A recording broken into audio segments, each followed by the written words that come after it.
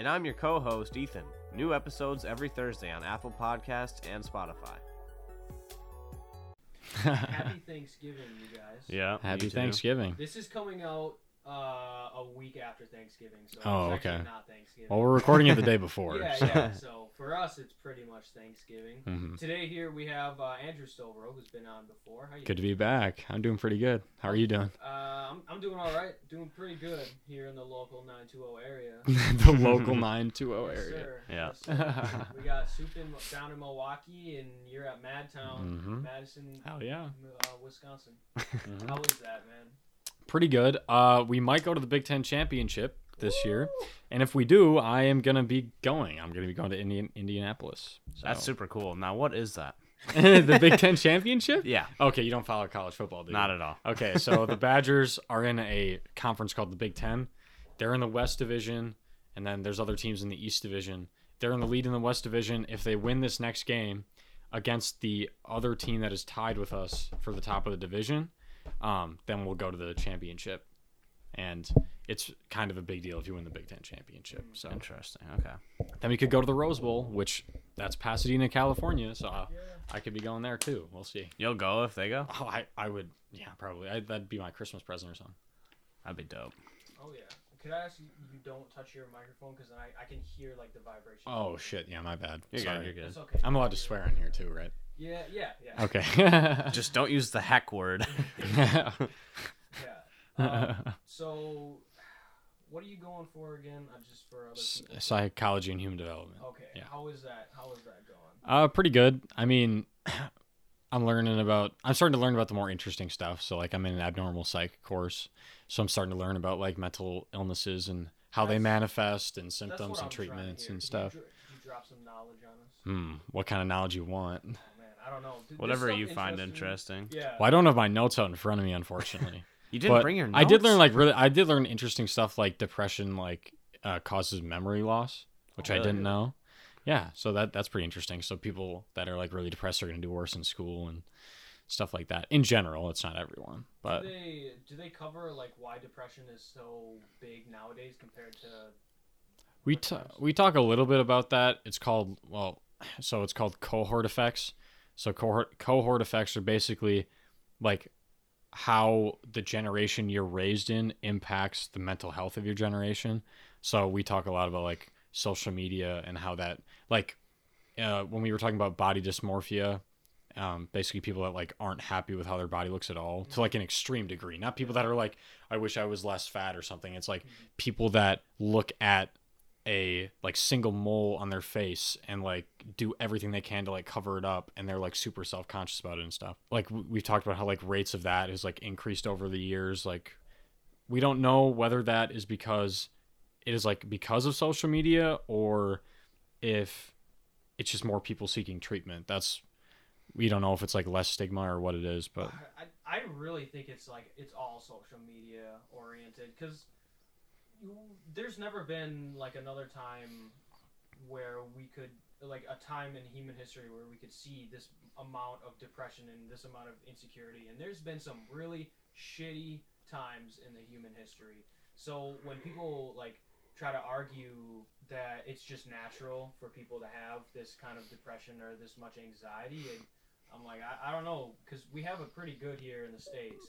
In other countries that don't have as much depression and anxiety, a lot of them are doing really, really bad, yet they still have a relatively healthy mental state among their society. well, that's what's so interesting is that there are certain disorders like I just learned yesterday actually, like, so schizophrenia has like the same prevalence across the world, like no matter what country you go in. It's like 1% in every country. So like some illnesses are just like extremely stable, across the board, but there are other ones like depression and anxiety, and body dysmorphia is a big one too, where like the more like modern and industrialized and wealthier country becomes, the more common those disorders become, which is weird. Like you would assume if you're doing better off than you ever have as like a country or a species, or like in certain pockets of the world, you would assume that people would be happier, but that's actually not the case. So what that tells me is that like wealth and prosperity aren't everything when it comes to being happy. Oh, it's definitely So, not 100%, yeah. But I- there's I think it's interesting because I think we're like modern society as a whole is very different from what you would consider modern society like a few generations ago. Like I'm talking like you have like top class societies and then bottom class societies. We're obviously the top, but this right now I feel like we're playing with a lot of new technology, a lot of new the stuff metaverse. Have because- you heard about that? Oh my god! Well, we can get into that a little bit later. I actually haven't really even read anything about that. I just Yeah. heard about the Facebook changing their name to Meta Okay. and it like becoming like a Ready Player One type of. Yeah, I haven't read a lot type of about world. it yet either, but that's a very interesting topic. But no, what I'm saying is yeah, stuff like that. Like this social media stuff has never been done before ever, and so it's impossible to look back at our history and be like, all right, here's a situation in which like we've had a similar problem, because we've never been able to process information this fast ever as a human society. So like there's going to be problems out there that I feel like depression and anxiety and body dysmorphia, like these problems are probably the result of like something completely new that we have only new information on. You know what I'm saying? Mm-hmm. Yeah. Well, one thing too is we talked about this in our previous podcast a lot, and like phone addiction and stuff. And because of that, I have to do a research paper in English, and the topic I chose was phone addiction and how it affects mental health.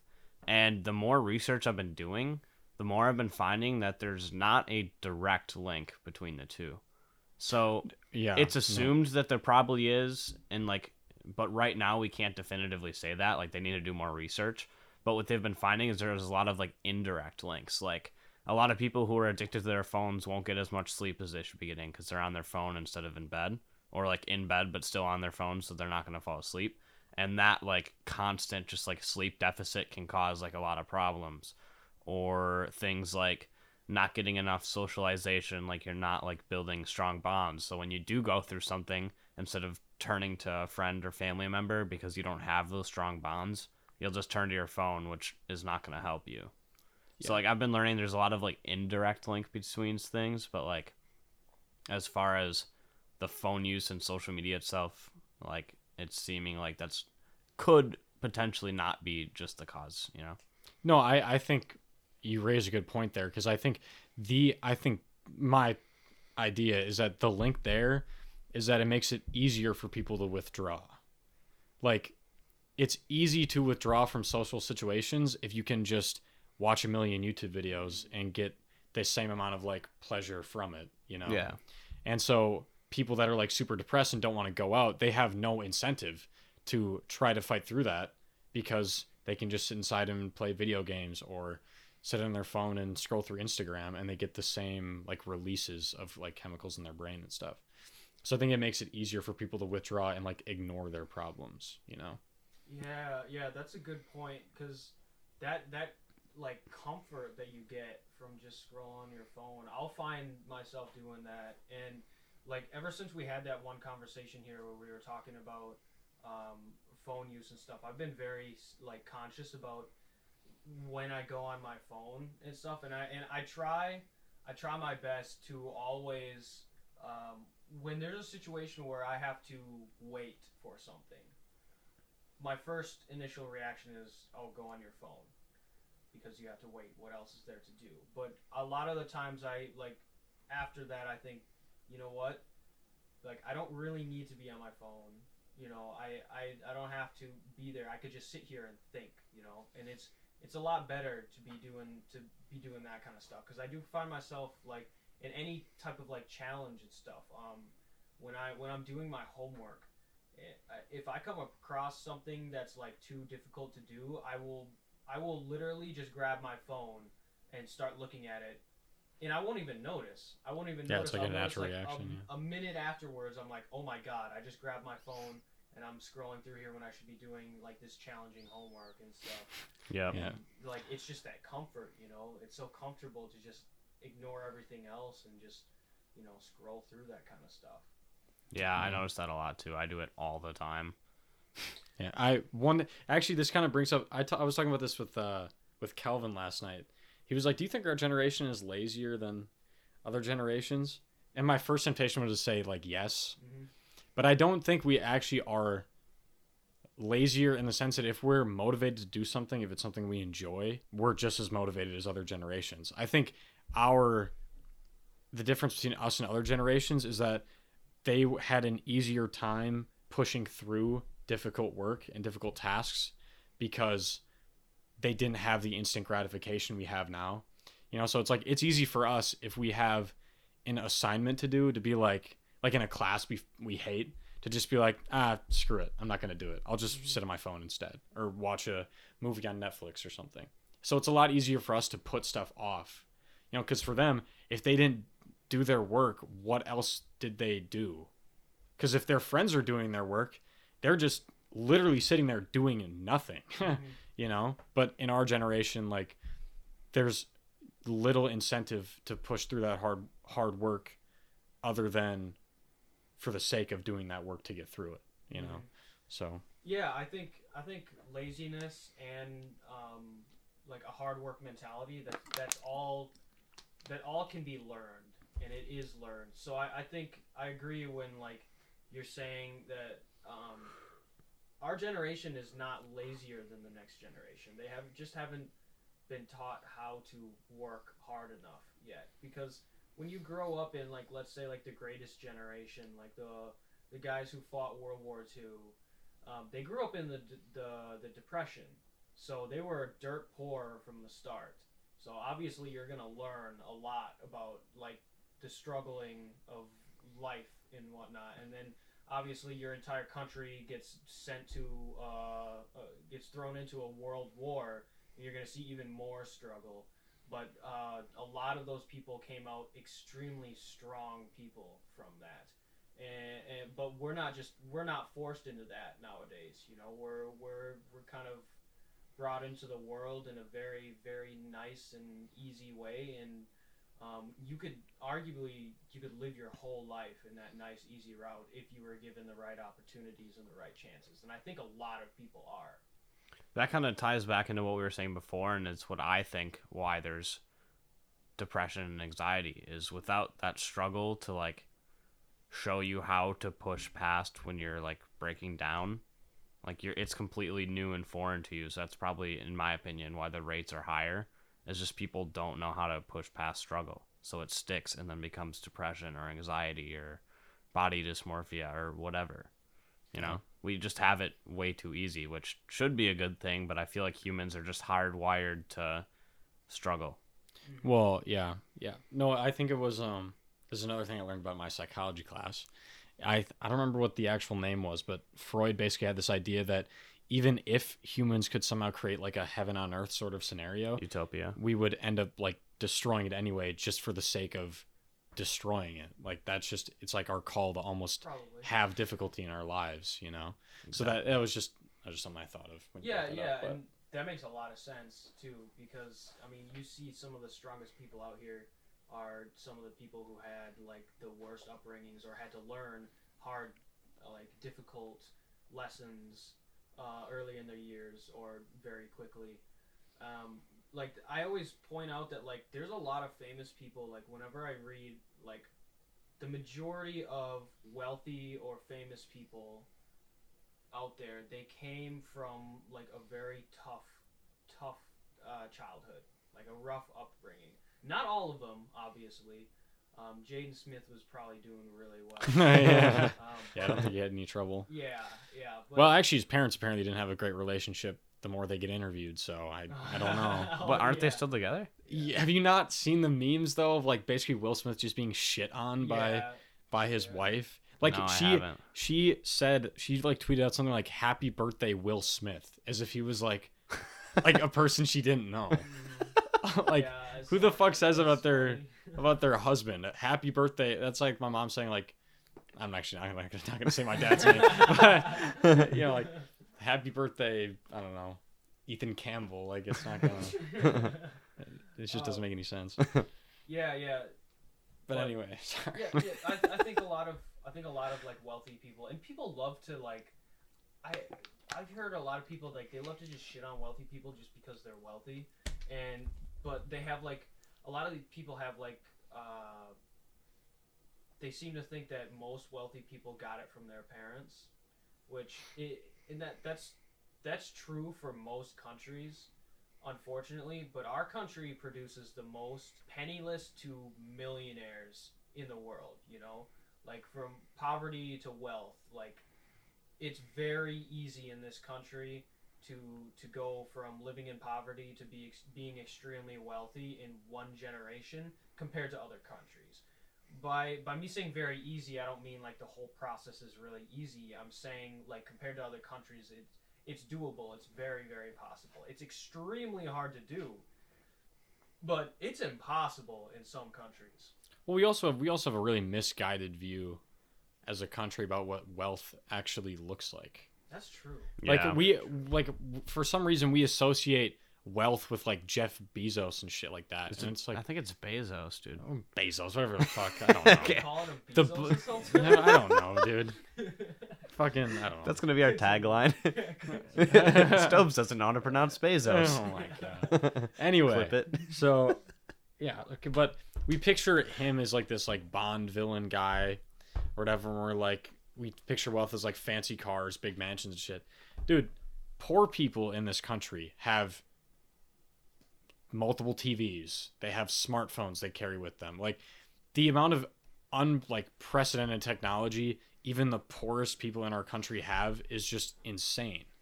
Like, a poor person in our country right now has the has a greater capacity to like get information than anyone 100 years ago, even like the most the richest people in the world. Yeah, exactly. So we just have, and we also have a really misguided perception of what success is. Like, success isn't just getting the most amount of money possible and fucking the most bitches and shit like that. It's like, I mean, obviously it depends on your personal goals, but it's stuff like, you know, building a connection with your community and people around you. Like, to me, that's more of a success than I built a successful company. Like, I think there's a lot more value in smaller areas, like even buying just a small house, you know, compared to someone in like the third world is just, we are very ungrateful for what we have. And that doesn't mean there aren't changes that could be made, you know, like obviously it sucks that like our healthcare system is the way it is, but I don't know. People really just aren't grateful anymore. I agree. I think this is something that the Eastern philosophy gets down really well, is being successful inward. Like there's a lot of people that they have a lot of like monetary success. You know, they have the cars, they have the houses, they have the hot girls, but they're really unhappy and just empty people. Mm-hmm. And I think a lot of people don't realize that. I think people go in like the wrong direction when they're talking about wanting to be successful, thinking that this stuff is gonna, you know, make them happier. But I think what makes you happiest is, you know, providing for your community, so you know you are a valuable person in your community, and having people that love you, so you know that you're valued to people that you care about, and then everything else comes after that. You know, having nice things, that's just like an added thing, because there are people, like, I mean, the Buddhist religion, those people they have nothing, they own nothing, but they are super happy because they are at peace with themselves mentally and with the people around them. Well, and there's the biggest difference in Eastern and Western philosophy is, like, one thing is that Western ideology in general is much more individual, mm-hmm. and Eastern, even like philosophies and religions, are much more like group oriented, community oriented, which you have to strike the right balance though, because the other issue with like Eastern philosophy is that it can get to the point where it's like, especially common in like Asian households and stuff like that, is like kids will face so much pressure when it comes to their academics, mm-hmm. that they end up feeling like suffocated because their only measure of success is how their parents view them and how their community views them. And so their parents and their community are dictating what they do, you know. But in Western ideology, you have the opposite problem, which is no one tells you anything what to do, so you're completely lost. Yeah. You know, and that's when those ideologies run amok, those are the problems you see. Over-controlled, under-controlled. And so the key is finding a balance, you know, being dedicated to something above yourself, but also maintaining your own self-image and your self-interests, you know. Yeah, that's like perfectly spoken right there. Exactly. I guess, yeah, I super agree with that.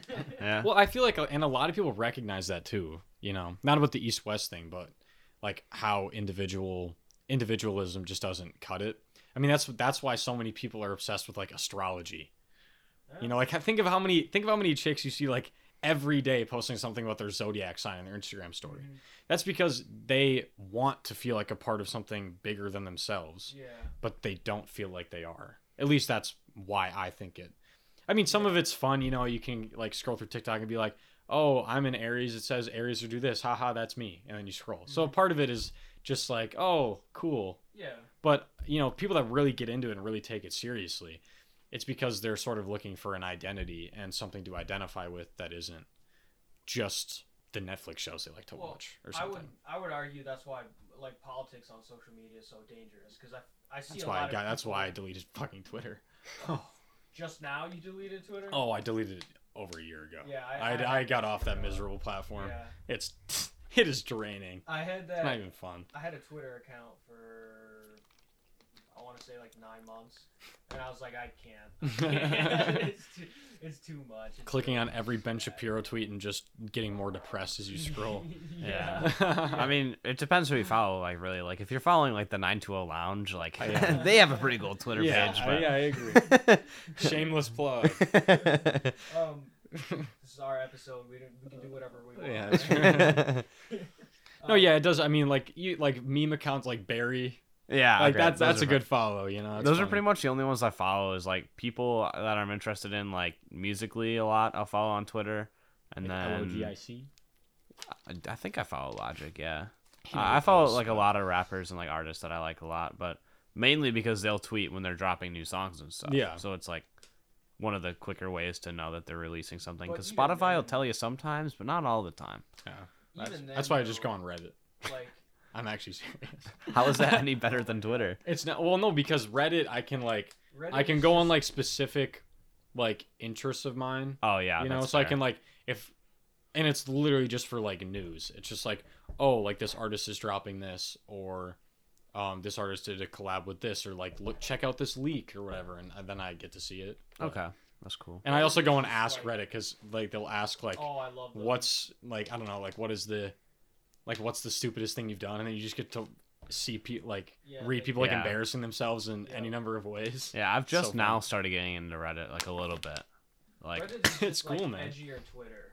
Yeah, that's all it is. Yeah, you can find some dark things on Reddit, and also a lot of porn. There's a lot of porn on Reddit. Yeah. There's a lot. I've been reading like into the science parts of it. They have a lot of cool stuff in there, and like the like Ask Reddit or whatever you're talking about. There was one talking about like if a guy said he's a light year away from Earth, like, and he was in the fastest rocket ever built, would he ever get back? And the answer was like no.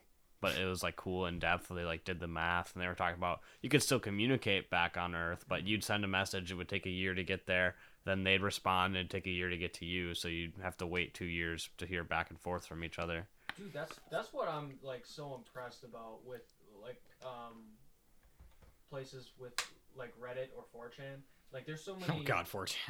I've never been on there, but there's so many like impressive people on there that are just like account names. You know, have you ever seen the? I subscribe to this guy, Internet Historian, on YouTube. I've seen a couple of his videos. Yeah, I think he covered what 4chan did to Shia LaBeouf. Dude, that was I've seen that. They found his location based on like the wind and like plane on a routes. Flag. Like the shadow of a flag and shit. Yeah, it was wild. Yeah, that's insane. Yeah. Just a few internet people were able to do that. So Shia LaBeouf basically had like a live stream video of a flagpole. The camera was down on the ground, pointed up at the sky, so you could only see the flagpole in the sky. And the flag said, "He will not divide us." They found it in less than 48 hours because there was an airplane that was flying by, and that's how they found they used the airplane. They used when it got dark out, they used that for like the general time zone, and then the airplane, they calculated the trajectory route. Then they heard a frog. They're like, all right, it has to be in a swamp. So they did a deep clean of like all of social media to see if anybody's posted about Shia LaBeouf recently, and it was this girl near this town that was like near a swampy area, and that's how they found that shit. That's terrifying. That is Actually so insane. terrifying. You post one image on the internet and they will find you. They know exactly where you live. So the lesson is, if you're gonna like put up a live stream, just don't point it at the sky where you can see planes. Well, if you pointed at the ground, I bet they'd use something with that too. Yeah. No, Right. I guess one ribbit is enough to. That rock lesson looks is- like it's got 20,000 years of erosion. I know where it is. The lesson is, if you really want to find somebody, give them to the internet. Yeah. Because they'll find them. There was another case where the bike lock guy, during those the riots in it starts with a B. There was a bunch of riots. Baltimore, yeah, it might have been Baltimore. Was it? Oh yeah, It yeah. wasn't Ferguson. Wasn't it Michael Brown or the MAGA guys? Ferguson was Michael Brown. Oh, MAGA guys ended up fighting Antifa. They clashed together in this. It was a huge thing. People got hurt. Basically, anyways, this guy had a complete like full mask on, full black outfit, and he hit a guy with a bike lock on the head, and the guy was like bleeding out of his head, obviously because you hit him with a heavy Fucking bike metal lock. object. But he like ran away. They reported it to the police officers, and the officers were like, "Well, it's an entire riot. There's no way we're ever gonna find this guy." They posted it on the internet, and they were like, "Hey, find this guy." And they found him. They found him real quick. They saw they took like every single video that was recorded of that riot, and they found like correlation of him in every single video. One frame of one video, the guy like was reaching out with his hand, and there was a tattoo on his wrist that you could just barely see, and that's how they found him. He turned out to be a professor at a university. Oh my god. So yeah, that was. Maybe that's what my professors are up to. Yeah, dude, I hope not. Man. You're gonna just go down to a riot and get the shit kicked out of you, then all of a sudden they're like, "Wait, Andrew? Is that you? Hey, you getting up for class tomorrow morning?" Hey, you gave me you gave me a B, you son of a bitch. oh. Jesus. Yeah, another one of those like same veins of like people finding things is the whole like Burger King foot lettuce meme. Like as much as I hate that person's voice and the whole meme that came from it, what the actual thing was about. Video.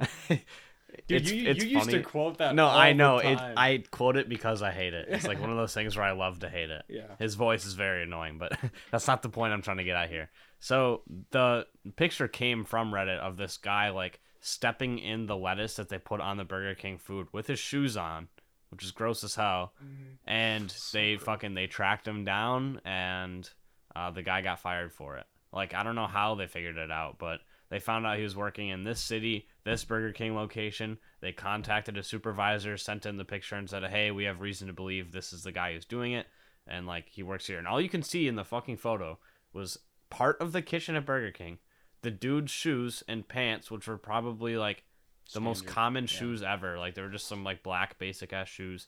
The pants were probably part of the Burger King uniform, and they still found him. Like that shit's nuts. I don't know how. Well, when you get that many people that can look at it, you're bound to find at least one or two talented people that have the ability to give a detail, and then it's just one other person happens to find another detail, and it's just piecing a giant puzzle together, Like if you're trying to work on like a puzzle that's like 500 pieces, you give one piece to like one person, so that's 500 people with one piece each, and then you throw them into a room with like 10,000 people. you're bound to find enough people that like will be able to put the puzzle together. You know what I'm saying? Yeah. Like that's what's scary about it, because like that's like everybody can work on it. You know, like when you're working on like a case, like let's say you're like a detective or something, and like the only people who know about the case would be you, the detective, the officers that came to the scene, the witnesses, and then that's it. And those are the only people that really can know legally. So. Yeah, exactly. And yeah, for good reason. Yeah. For good reason. But then you give something to the internet, and that's everybody. That's every single person can see that. Every single person can put something in there. Yeah, dude. Don't do anything stupid on public internet. You will get found out. I think more people need to hear that. Yeah. Really bad. Well, that's also the reason I deleted like Twitter and stuff. Is I was like, one of these days I'm gonna say something dumb, and then it's gonna get exposed later. Yeah, so I was like something that's normal today, but then in 20 years won't be. So then we'll get in trouble. Yeah, like Thomas Jefferson is now. We can't have his statue in New York because he once owned slaves, even though he was a founder of our country, helped write the Constitution, and literally put in the Constitution the idea that all men are created equal, and we're removing his statue because he doesn't live up to our moral code nowadays. That's such a hard argument.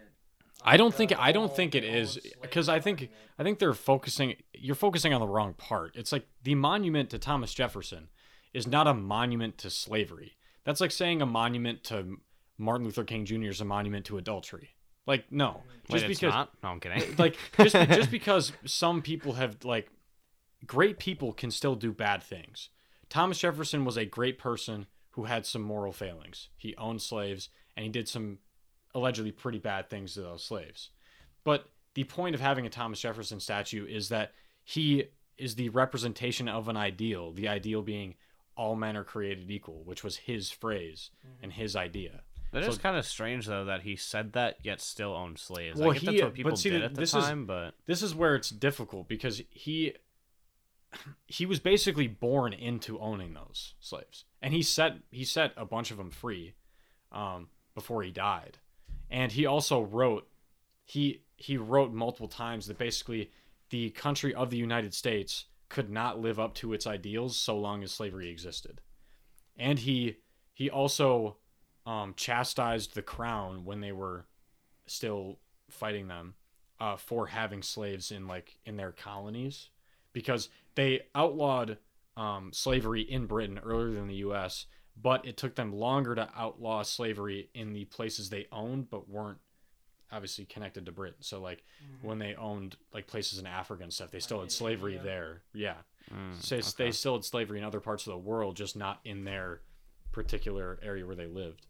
But so he talked and wrote many times about how slavery was an evil of the world and how it shouldn't exist, and how the United States should do everything they can to outlaw it. So, like, yes, he owned them, but it's like, historically, it's more important that he did such great things for the founding of the country. It's just like Abraham Lincoln. Abraham Lincoln, I'm sure, was no saint. I don't know. I mean, there's, like, some people say, like, he didn't actually want to end slavery. He just wanted to bring the country together, and he used slavery as an excuse. But the fact remains that he is the president who ended slavery. Yeah. So whether he had the right intentions or not doesn't matter. He ended slavery. That's the point. That is the point of the monument. Well, it's not... Name me one politician that you couldn't argue that did something good for their own political gain. Yeah, I mean... When you get into politics, it's all messed up, man. Every good thing that you do will be castorized by the other side and will be overly spoken about by your side to try and gain more points with the public and stuff. So yeah. I know that wasn't like your main focus, but yeah, no, that slave thing, I had somebody get really mad about George Washington because he owned slaves too, and I was like, that's not the point. Yeah, that's not the entire point. It doesn't, and the thing is, it doesn't mean you have to be ignorant about the fact. Like, you can still teach kids that George Washington owned slaves. Yeah, like that may be an important historical fact. But at the same time, you need to recognize that George Washington was the general that made the United States a country. So The very first. like literally you should honor that. You know, whether I mean, of course he's not going to have the most liberal views. Like, do you think George Washington would be a supporter of the LGBTQ community? Definitely not. No. I mean, but like that's the thing. That was how many years ago? Of course he wasn't going to support that. That wasn't the moral identity of the time. That's not how people lived, you know? People just lived by different codes at that time. But the point is that he did something great that led to the creation of this country, and that's what you're recognizing. You're not recognizing the fact that he had wooden teeth or like the fact that he cheated on his wife. Like that's not what you're memorializing in those monuments. You're memorializing the great things they did because you're upholding those things they did as the ideal. That's the point. I just think it's not productive to hate those people just to hate those people, you know, because I find that a lot of these people that are like fuck George Washington or fuck who were we talking about before? Thomas Jefferson. Fuck Thomas Jefferson, that kind of stuff. Those people, a lot of those people just want to hate them just because they want to bring another thing against, like another argument against America. Mm-hmm. You know, and well, they're also probably historically ignorant, so. Yeah, definitely. Because what they did was, like, almost unheard of in all of human history.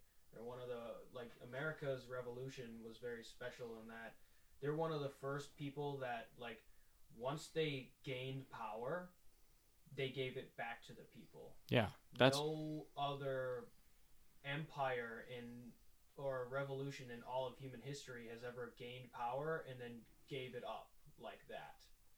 That's what's amazing about the American Revolution, because that's what's so different about the French Revolution, because a lot of people like to compare the American Revolution to they're not all the same. They weren't at all. They were very different. They were based on the same ideas, kind of, but the French Revolution ended much worse than the American Revolution. They ended much worse. One of the reasons for that is I believe because they did the opposite of what America did. Once the people who created the revolution and went through with it, once they got the power, they were like, I'm going to hold on to this now. Now I'm the one in charge, and I'm going to hang on to it.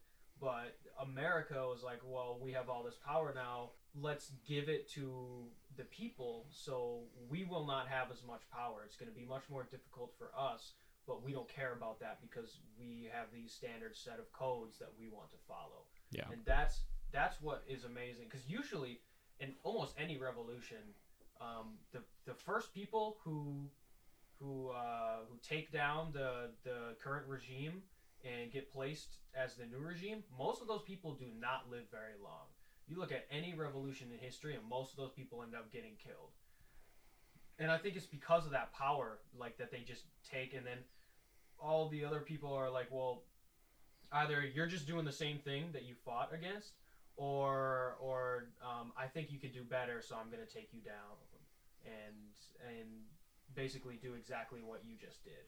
So, but the reason why, and I think the American Revolution would have ended up exactly the same if they hadn't given the power back to the people, because that was kind of, because our colonies hated each other. They absolutely hated each other, and they only were allied with each other because they hated the British together. And actually, there were multiple colonies who opposed the revolution in the initial vote. I don't remember exactly what convinced them, but I think it was like Virginia was like really against the revolution initially. But yeah. Well, they kind of had to help out because, I mean, if they lose, and the British Empire isn't going to give a pass to Virginia. Well, the only reason we even won the revolution was because of the French. I mean, people forget, like, obviously it is impressive that we beat the British, but the only reason we were able to was because we had the French that were willing to help us and give us arms and protect us with their navy, because we didn't really have one. Well, the British and the French have been fighting for a very long time. They fucking hated each other. Oh my god, they had been, like, wasn't that the 100 Years' War, or was that Spanish? I don't remember. No. Well, I think there was There's multiple 100 years. I actually don't swear to know God. enough about the Yeah, I've heard about this, but I feel like I learned about it through Spanish. I could be wrong though. Don't quote me. I don't. But either way, there's a 50 years war out there. There's an 80 years war. There's a 100 years. There's a war, 3 days war. Years war. 3 days war. There's plenty of length of time war, but I know one of the bigger ones is Britain versus France.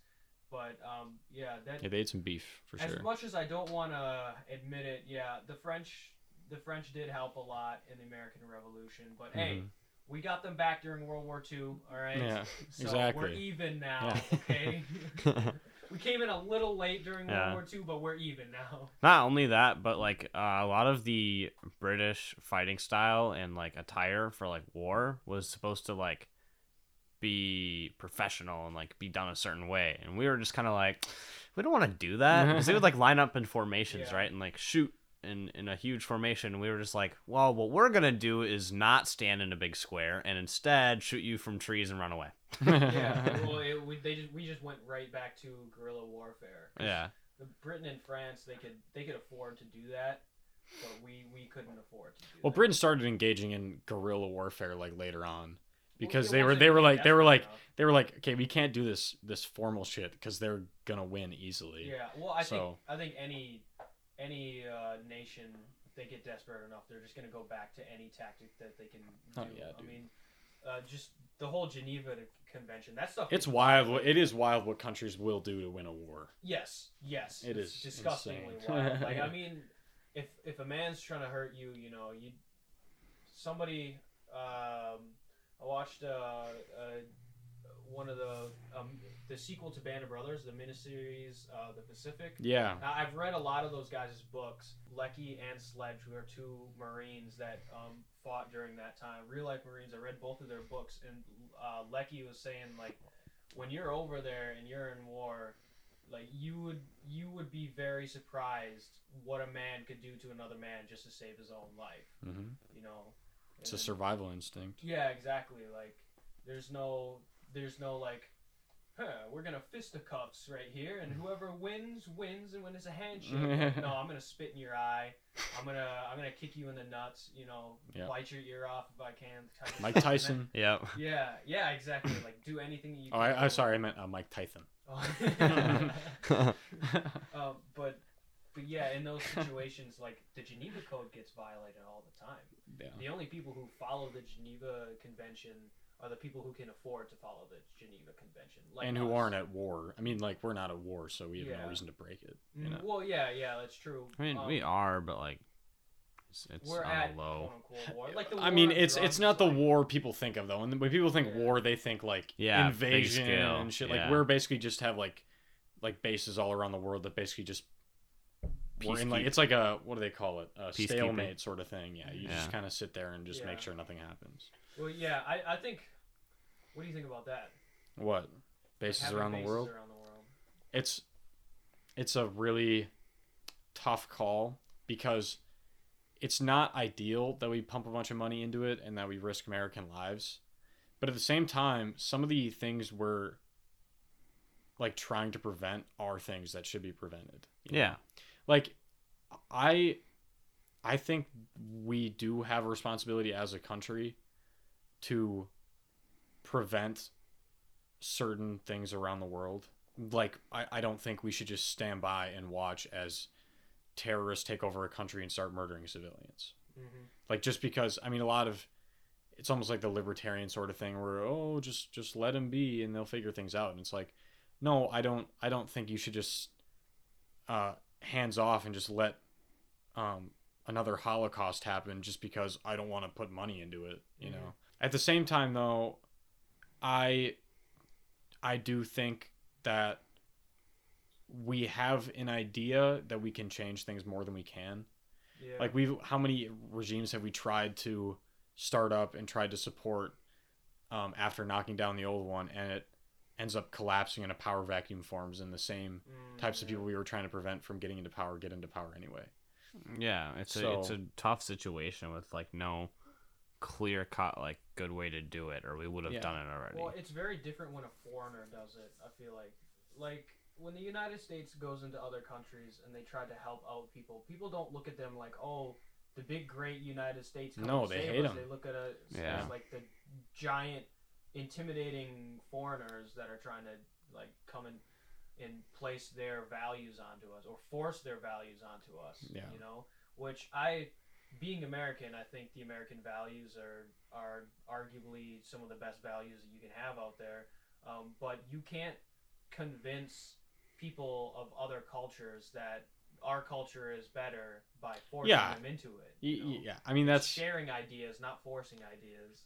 That's the issue. That's with a lot of things. The change has to come from within. I mean, it's the same thing when people talk about issues of poverty and stuff in the U.S. And there's obviously a lot the government maybe could do to help people out in those situations. But at the same time, you know, no one is just gonna come in and be the savior. Like in those countries in a lot of countries in the Middle East and stuff, the U.S. coming in and taking over may be temporarily beneficial, but in the end, there's no actual, how should I say this? There's no passion behind those people that we're now putting in power. You know, they're just there to fill the vacuum we created. There's no like actual values underlying it. And that's a problem in our country too, is that a lot of people just don't have values, especially politicians. They don't actually stand on their principles. But it's especially lacking in those countries. There's no, like the people in those countries don't want that change, even though it is pretty objectively, like we are almost objectively a better culture than a lot of those countries. But, they don't recognize that. I mean, trying to convince people that the thing you've been doing for thousands of years is wrong and pointing guns at them is not going to convince them that how many thousands of years of them doing things a certain way is the wrong way to do it. Yeah. You know? So that change has to come from those people in those countries. But that doesn't also mean, this is the issue, I don't think that also means we just leave them to fend for themselves and just be brutalized. Well, I mean, look at South Korea, though. We kind of helped out with South Korea. We gave, like, during the Korean War. But that's because but see, the thing was they wanted it, though. That's South Korea, because North Korea was invading them. Yeah. So they wanted our help there. That's why it's very different from the Korean War was very different from the Vietnam War. Mm-hmm. Because in the Vietnam War, there was actually huge support for the communist revolution there. It was just, but in Korea, like in South Korea, they didn't want North Korea coming in and creating a dictatorship. So we were there, and their values like were behind us. They supported us because we held similar values to them. Yeah, and with the Korean War too, we would have actually completely like pushed out the North Korean invaders and stuff. China. Yeah, but China started to get mad that we were pushing too close to their territory. They're like, hey, if you don't back off and like stop, we're gonna get involved. We're like, all right, we'll split it in half and call it a day. I'm not trying to start the biggest conflict in world history right now. So right after starting the biggest conflict in history, World War II. Yeah, we just killed Hitler, and then we're like, let's make an enemy out of the biggest army in the world. Go on to the next one, guys. Those two wars are very interesting because we did have, like, it was essentially like I want to say it was like a proxy war, where like you had multiple nations backing other nations to fight in one singular nation area. But a lot of it was East versus West, like, you know, Russia versus the U.S., China versus the U.S. Oh yeah, just definitely. ideal clash. Yeah, what do you think about like the world basically being split in half between individualism and collectivism? Like, do you think there's a way that we could come together and use the best of both of them? Or is it just going to be split like this until one of us takes the other one? I think, so the world is based on opposites. You know, you're only happy because you only know what happiness is because sadness exists. You only know what light is because darkness exists, you know? Well, actually, darkness is just an absence of light. I learned that in science Shut class. the fuck up. You know what I mean. You see a shadow and you recognize that as darker than this because there's a difference. I was just kidding. Yeah, but yeah. I know. But so I think it's sort of like the line. I know you guys hate the new Star Wars trilogy, but God. whatever. Snoke says like a line in like The Force Awakens where he says like darkness rises and light to meet it.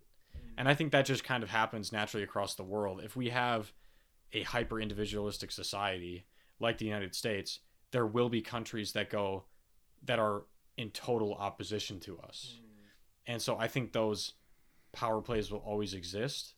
I do think people themselves, like individual people and like families, can find the right balance between individualism and, I mean, the word is communism, but it's a different connotation. Collectivism. Yeah, collectivism. Yeah. I think you can find the right balance as an individual, but I don't think group psychology is much different than individual psychology. And people in groups tend to have much more extreme views. And so Because everybody countries around like them's backing them up. yeah, well, it is weird. Like it is weird how people can change in a mob. Like people will do things wildly outside of their character so long as enough people are behind them or with them and doing Yeah, it. there's a psychological term for it, and I forgot what it was. Yeah, but- there is. I don't remember what it is though. But yeah. So I think it's almost inevitable that countries like China and Russia will just be hyper controlled societies, just because we exist because they exist and they exist because we exist. You know what I'm saying? With all like the ease of information now, though, and I had a conversation like this just recently. So let me back it up a little bit. So are you aware of like Thucydides' trap? Thucydides, maybe. It's the theory that around every 80 years there is a warring conflict between a nation and another nation, or the nation within itself. Okay. With America, you can point out the American Revolution was one of them, and then roughly 80 years later, you get the Civil War. Then after that is World War I and World War II. And after that it's the Cold War. Well, don't forget the War of 1812 in between the Revolution and the Civil War. So. Yeah, sure, all right. But I think every 80 years there's like, I think it's roughly every 80 years, because I think there's 3 different generations that come and go at the same time. You know, you get the old generation, you get the generation that just gave birth to the new generation, and then you get the new generation. Mm-hmm. And the old generation has certain values that the new generation will never be able to understand. Yeah. Because the old generation created a society in which the 2 newer generations have completely different lives than the older one. So then it just changes completely different ideologies. That's why we think very differently than our parents do, because our parents were raised very differently than we were. Is that sort of the thing where it's like a saying? It's like strong men create good times, good times create weak men. Weak men create bad times, strong men create good times, and it's a cycle. Yeah, sort of yeah, exactly. That's kind of Thucydides' trap. Only in that quote, they're kind of shitting on one of the generations. Yeah, it's the weak men. Yeah, and but you're just saying, yeah, okay. Yeah, that's like a little bit different, but the idea is there. Yeah. So, but my argument, I guess what I want to ask is do you believe that there's a point where we can get past that? Because typically governments will go into cycles. Mm-hmm. Because let's say the older generation, they wanted freedom from their tyrannical regime. So then they fought and they got freedom from their tyrannical regime. Then the next generation grows up in this completely free society, and it's too free to the point where people are free to do terrible things to each other, and then they're like, well, I want more security, and then they go more into a more secure generation, or into a more secure society. Then their children grow up in a very tough and rule-oriented regime. Mm-hmm. They want freedom, break out, and then just the cycle goes over and over and over again. I honestly don't think it's possible to get out of that cycle. I kind of mentioned it earlier with Freud's idea of even if we create a heaven on earth, we have like a warring instinct that basically almost drives us to create conflict between each other. So I do think that cycle exists. I mean, even when you have relatively peaceful times, I mean, you think about it like I think it was like in the 90s or whatever. I mean, that was considered a relatively peaceful, like good decade. Mm-hmm. And even in that decade, we've had like the Unabomber and like the Oklahoma City bombing. Yeah. So there are people that will grow up, like you said, and that like resent the safety. They resent the rules that create stability. They want. Some men just want to watch the world burn, sort of. Well, those a thing, guys are you know? outliers, though. But Yeah. no, but what I'm saying is those things will always exist. You know, that cycle exists because it's almost in our nature. You know, as even if we have peaceful times, they're still disrupted by extremely negative events. And the thing is, it only takes one bad event. I mean, then, you know, think of how greatly things have changed since 9/11. I mean, no one saw that coming. It's just, it happened, and it's literally changed the world ever since. Yeah, it's changed the way we view surveillance, how we view the morality of surveillance, how we view the government roles in our lives. So I would argue it's more of that security that I was talking about. Like people, yeah, people No. now want more security. it is security versus freedom. Yeah. And I think, I don't remember, there was like a founding father that said Benjamin Franklin? those who prefer security to freedom deserve neither, which I think he's got a point. But Yeah, he does. but yeah, no, I think that cycle will always exist, and I don't think we're capable of breaking out of that cycle unless we go to like some next step of evolution or something. And we Yeah, just that's become what I was going to completely bring up different. is like the only way I ever see this changing is because this has been human nature, not throughout recent times, not throughout the past century, but throughout literally all of our existence. The only way we could ever fix it is to become not human. And what I mean by that is like make some sort of technology that teaches our brain how to think outside of itself. I think we can more evolve. So why I wanted to ask you this is because I'm not saying I completely disagree with you guys because I don't know. I mean, you but I can think that disagree. there's- Okay. Yeah. But I'm not afraid to disagree. Yeah, okay. But I seriously, I don't know, and I have heard arguments about like, so you're saying that we have to evolve, and I'm saying that we've started developing technology that we could never even think was possible. Like Right. Just 10, 15, 20 years But ago, we don't- we'd be like, this is impossible to do. Yeah. And it obviously, going back to our first conversation that we had, it's drastically changing the way we interact with each other, how we think and how we act just in society. So, like, there's a big change that this kind of stuff is bringing out in us. I don't think it actually changes the way we interact in the sense that I think it just what do you call it? Amplifies the way we already feel. Well, I would argue and that act. that's a change. I mean, yeah, but I mean, think of how many negative things we've seen as a result of the technology. Well, every time we create some sort of new technology, it eventually becomes a shell of what it once was. I mean, like when we first created smartphones and something like, or not even smartphones, just like regular cell phones, it was like, oh my God, you can call people on the go. Like, that's amazing. And it was fine for a while, but then as technology develops, we see worse and worse outcomes. You know, like polarization is worse than it's ever been, partially because What's that? like sort of like being entrenched in your own side. Oh, okay. Yeah. So like Right. yeah, left versus right, like the more polarized, the more separated, sort of. Yeah. Like, And think North and South Pole. Okay. yeah, Makes and so sense. like I think you have a point, and I do think technology is changing the way we interact, but I think it is still in line with how we've always acted. It's just we see it on a grander scale and in a different way. Okay. You know? Yeah, that makes a lot of sense because I guess we're making physical changes, not chemical changes. Boom, science right there. Like, but like, it's my argument though is with all this ease of information, like you can get any sort of information just off of your phone now. Yeah. We're able to process information much faster and send out information human to human much faster than we ever were able to ever before. And I think that's one big part in a step towards evolution, is the ability to communicate even better than we already can.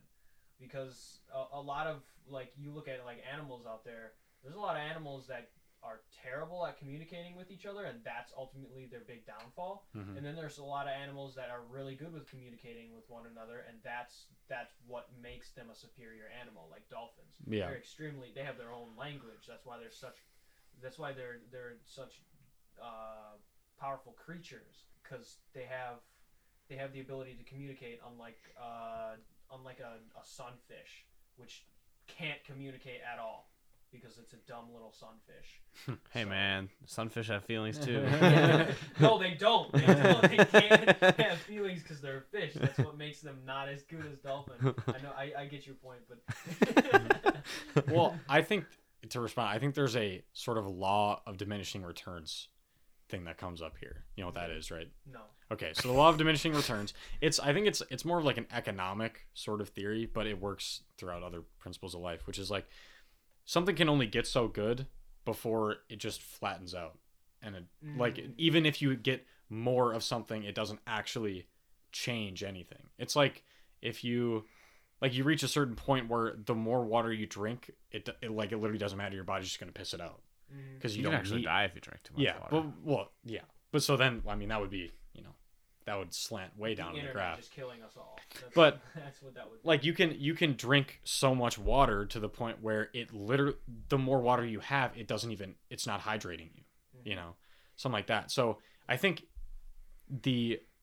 don't think it's necessarily true that more communication is going to bring us to the next step, because I think there is sort of a law of diminishing returns with communication.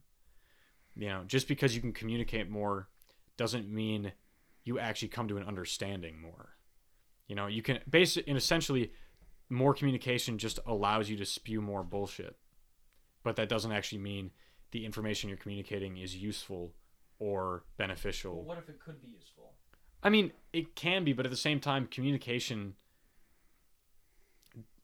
is extremely delicate because there are ways you can manipulate language that it can change entire meanings of words and sentences, and it can change your intention and stuff like that. Just the way, the tone, like your tonality, like the words you pick, I mean, there was a psychological study that, like, when people use certain words, they're just automatically seen as more intelligent, even if they aren't, So I don't think it's necessarily true that more communication actually makes us better. And I don't think more communication equals better communication. No, definitely. That's not what I'm Okay, sorry. Because okay. obviously there's going to be some absolute utter crap that comes out. Yeah, obviously, yeah, of we're course. seeing it right now. Yeah. But I'm thinking Funny of it. I'm thinking back to historians think that the way that humans evolved from the other Homo genus to Homo sapiens specifically was the creation of fire. And what the creation of fire is, when you boil it down, it's basically the ability to control energy. So that's what made us us. So I feel like we're getting to a point, we're still far from it, but we're getting to a point where we're able to see a possibility of being able to control communication. And that would be very, very big. What do you mean by control communication?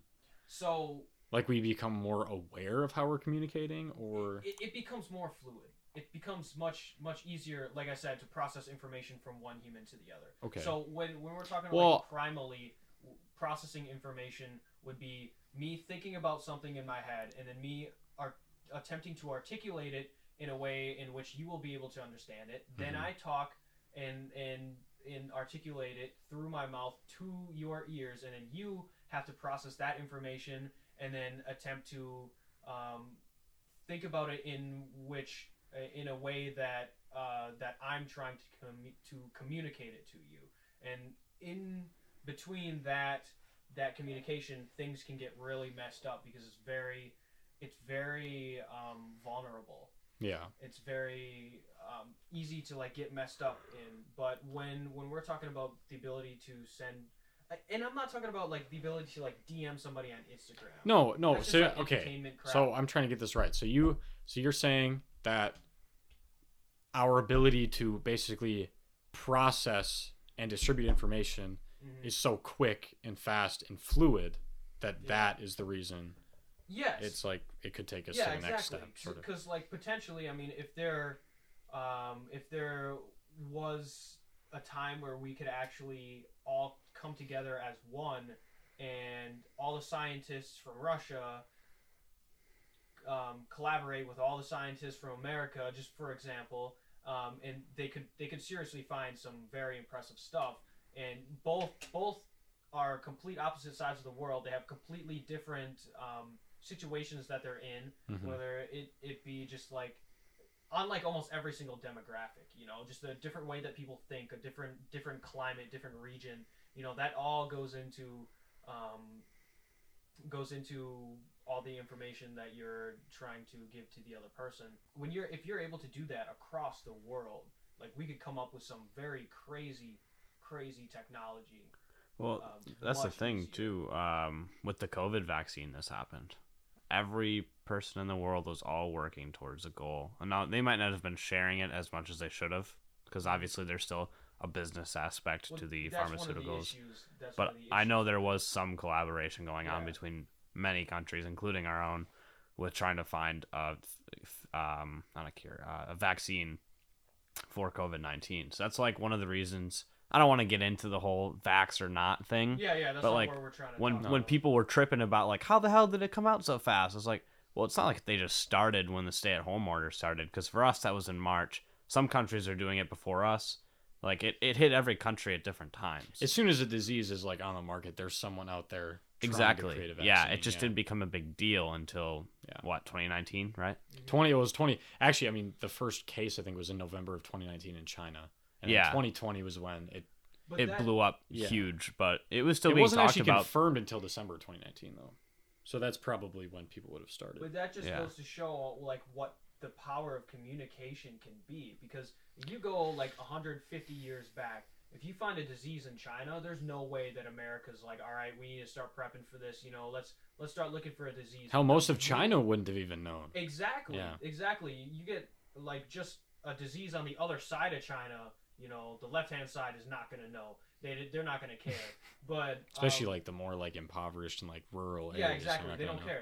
They have no idea. Yeah. But now, like the minute that you talk about a virus, somebody's already like at the lab trying to figure out how to find a cure. Yeah. Like it's that quick. Well, I think technology. So okay, to respond. So I think communication in that way is like obviously really beneficial. Like that increased communication and capacity to communicate with each other obviously has really good benefits, like being able to create a vaccine really fast, or for maybe in the future create cures for certain diseases or medications or something like that, or sharing, or even one of the biggest things now is we learned about in psychology is called like open science. Like there's like databases where literally anyone can just read a psychological study that just came out, and you can have any number of thousands of like peers like reviewing it at any given time. Yeah, I've heard about that. Yeah, and it's like that stuff is really good because you can weed out really good information from really bad information quickly. But the issue is, as quickly as you can get good information out, you can also get bad information out. I mean, there is sort of an overblown response to misinformation where people are like, oh, okay, we need to censor these people or whatever. But misinformation is a very real thing.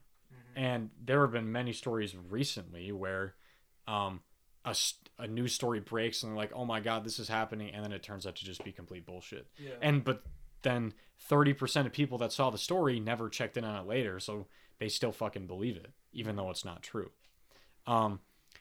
So I think communication obviously makes a difference, but I don't think it can just technology when it comes to communication alone can take us to the next step, because, like I said, bad information can go out just as quickly as good information. And oftentimes, lies actually travel quicker than the truth because lies are often more exaggerated and more interesting. They're juicier. Yeah. Juicier takes.